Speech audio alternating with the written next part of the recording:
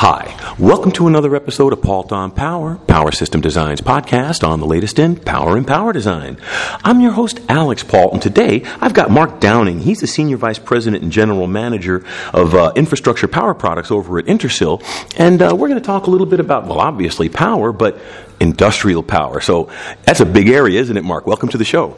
Thanks, Alex. It is a big area, and the challenges that designers face in industrial power are only getting more and more challenging with every year. Some of the key things that people are concerned about is the ability to support a high input voltage range.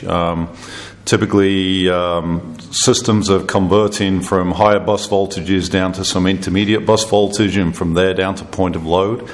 The problem with that two-stage conversion is that typically you have to multiply the conversion of each stage. It results in both a lower system efficiency as well as increased cost for that intermediate bus converter. What I want to talk about today is a product that we developed that will address a single-stage conversion, saving both system efficiency, typically 2 to 3% improvement, as well as the system cost of that intermediate bus converter. Well, and Mark, that's really important because industrial, I would say the only area that's more conservative than that would be automotive. Mm-hmm. You know, you've got lots and lots of money in capital equipment. You've got a lot of responsibility, and they're very loath to change, and it's got to be almost free. Right. So, I mean, we really are talking about almost, to me, contrasting pressures. Yeah, that's true. I mean, obviously, the system designers there tend to be somewhat conservative. They're generally resistant to trying new things. But I think we've addressed, several of the design challenges in making this conversion from a two-stage conversion to a single stage that much easier for the designer. We support very high input voltage range conversions, so we can do, for example, 48 volts down to 1 volt point of load, which is unique in the industry. But we support up to 60 volts on the input. So, our customers typically in the industrial space are very concerned about voltage margins. They have conservative designs. They want as much margin in the system as possible. And I think we've addressed that in this solution with a very wide input to output range conversion. We also have taken steps to simplify that design of a single stage converter. Our device basically is a synchronous buck controller from 60 volts down to point of load, and it requires only 10 external components, which is 40% fewer than competitors. So it just simplifies the design task for the customer. There you go. Now, walk me through it a little bit. Let's say I come in the front door and I go, I want better power in my systems. Mm-hmm. Where do I start? How do you hold my hand through it? What do you do for me? That's a good question. So, typically, we want to know about the gazintas and the gazoutas, so what kind of voltage are you talking about? What kind of output current are you looking for? One of the benefits of a controller is that you can really address a very wide application space. You select the external FETs that you require based on the output current requirements. And as I mentioned, this controller is able to handle a very wide range of inputs. So we would start with talking about the application needs that you have. What your input voltage is. What's your bus voltage? What's the voltage margin you need on that bus voltage? What output loads do you have? And then we talk about the right kind of controller fit, or in some cases it might be a switching regulator where we integrate the FETs depending on the current level. Typically, as you go to lower currents and lower input voltages, typically you'd see more integrated FET technology as the solution. But for the higher input voltages and the higher output currents, typically a controller is a more natural way to go. So that's where we'd start. Then we talk about some of the design considerations that the customer has, the feature set. We have in this product various features that allow you to increase the efficiency. For example, if you're in a battery-powered application, we have diode emulation mode with pulse skipping to improve light load efficiency. We have the ability, if you have 5 volts available on the board, to provide an external bias and bypass the LDO on chip, which again improves the overall efficiency. So those are the kinds of conversations we'd be having with the customer in order to make sure that the product we're specifying has the right fit for the application. Excellent. And that leads me to another question, because you were saying about FETs and such.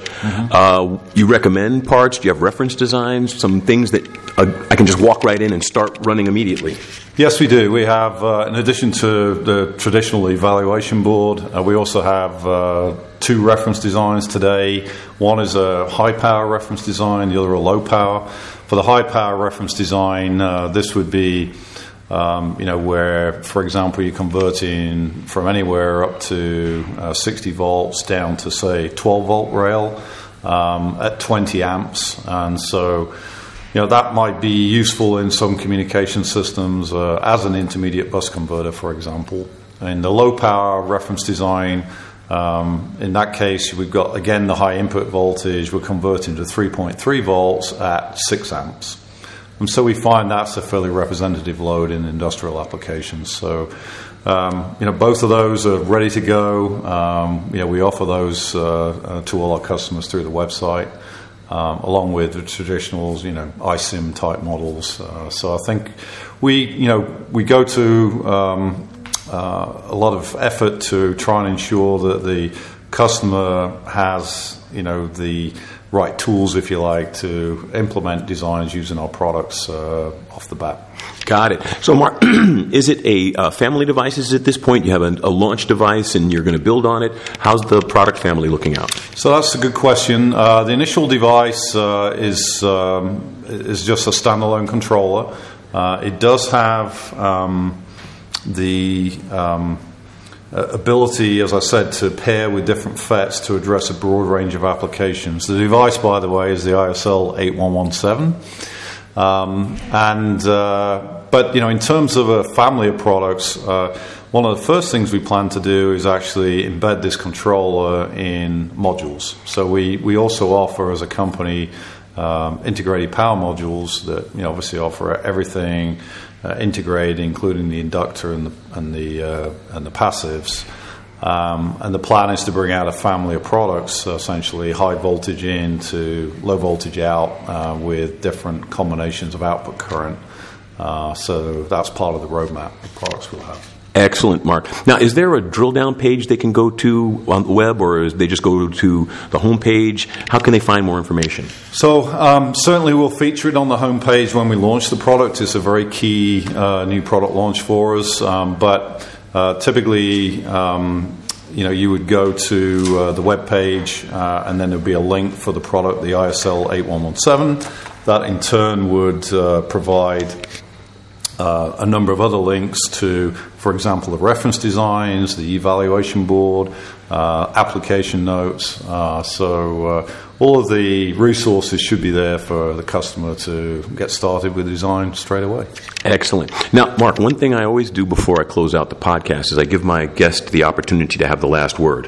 Okay. Well, part of it's because I talk too much and I don't want to miss anything, but I just want to make sure that we did get everything that you'd like to talk about today. And so it could be a little bit more about the product or about the company or just a tip for our audience. But the floor is yours. Okay. Well, thank you.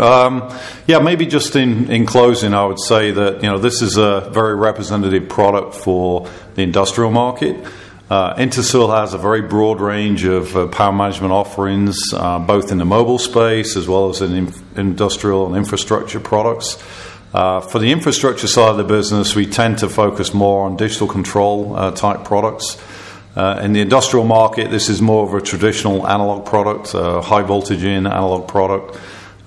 Certainly, we'll be interested to see how the market develops for digital control and whether, in fact, it feeds into the industrial market. To date, we've seen it primarily adopted in the computing, i.e. server, and communications markets. But, we have a broad range of portfolio in the power area. It's a key investment area for the company going forward.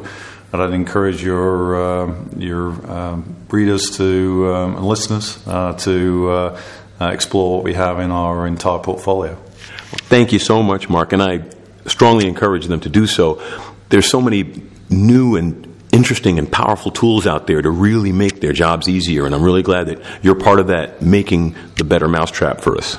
Thanks, Alex. And actually, that reminds me, there is also a video available on how to use the product that explains the evaluation board. So hopefully that's also helpful to your audience. I have no doubts it will be helpful. Thank you so much, Mark, again, for taking the time to be with us today. Thank you, Alex. And I'd like to thank everybody out there in the audience for taking the time to be with us. We wouldn't be here without you. Tell your friends. This is Alex Pault for Pault on Power.